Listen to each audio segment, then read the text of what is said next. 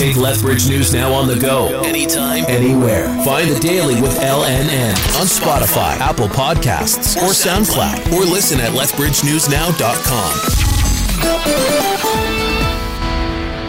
The Dopinko here, and welcome to The Daily with Lethbridge News Now for June 17th, 2021. If you want to learn more about any of these stories, download the Lethbridge News Now mobile app or check us out on Facebook, Twitter, or Instagram. A review panel of the Grassy Mountain Coal Project has recommended the project be denied. The panel found the mine would have adverse environmental effects on surface water quality, and the negatives outweigh the positives. They then denied Benga's applications under the Coal Conservation Act, saying it's not in the public interest. A joint statement from Alberta's Environment and Parks and Energy ministers say they respect the panel's recommendations. But prior to the panel's report, a Southern Alberta country music star took part in an anti-coal mine protest. Cor Blund held a tribute to the Mountains concert to raise opposition to open-pit coal mines in the region. He says, quote, "This is sacred land and that's why I'm doing it. I don't like doing it, but the government and coal companies have forced me to." A Taber man faces half a dozen charges after fleeing from police early yesterday morning. Officers pulled over a car for a vehicle infraction, but the driver fled from police at a high rate of speed.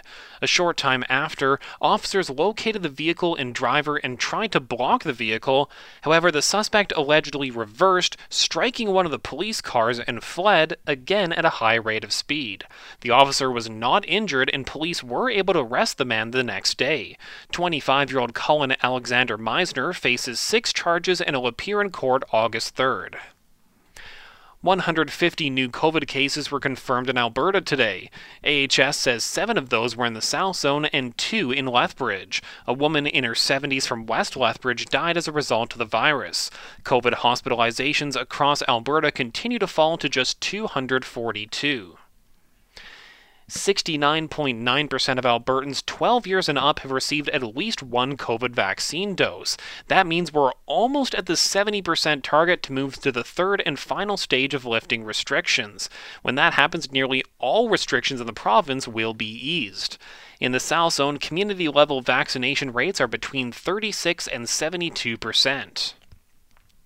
The National Advisory Committee on Immunization says it's now recommending people who got the AstraZeneca vaccine as their first dose should get Pfizer or Moderna for their second.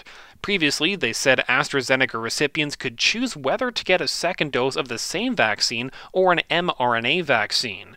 Chief Public Health Officer Dr. Teresa Tam says several studies show a mixture gives a better immune response to COVID. The city of Lethbridge looks to make voting in October's municipal elections easier. Instead of having to go to a specific neighborhood voting station, you'll be able to cast your ballot at any station across the city. And for the first time, there will also be drive-through voting, an online tool where you can see wait times for each polling station, and information on each candidate will be posted to the city's website. The House of Commons Committee is recommending a boost to the value and duration of EI benefits. It also wants a system to cover gig workers and the self-employed. The report also asks whether special benefits, such as maternity and parental leave, should be hived off into their own program, and recommends extending sickness benefits to 50 weeks. And after a summer with no baseball, the Lethbridge Bulls get back on the field tomorrow. They host the Okotoks Dogs Black Squad at Spitz Stadium. Head coach Chance Wheatley talks about what the team's been doing to get ready for the season.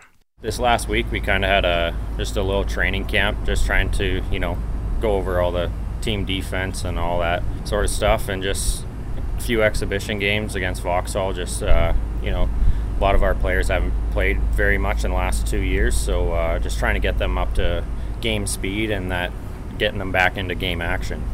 Tomorrow's home opener starts at 7:05 in Lethbridge.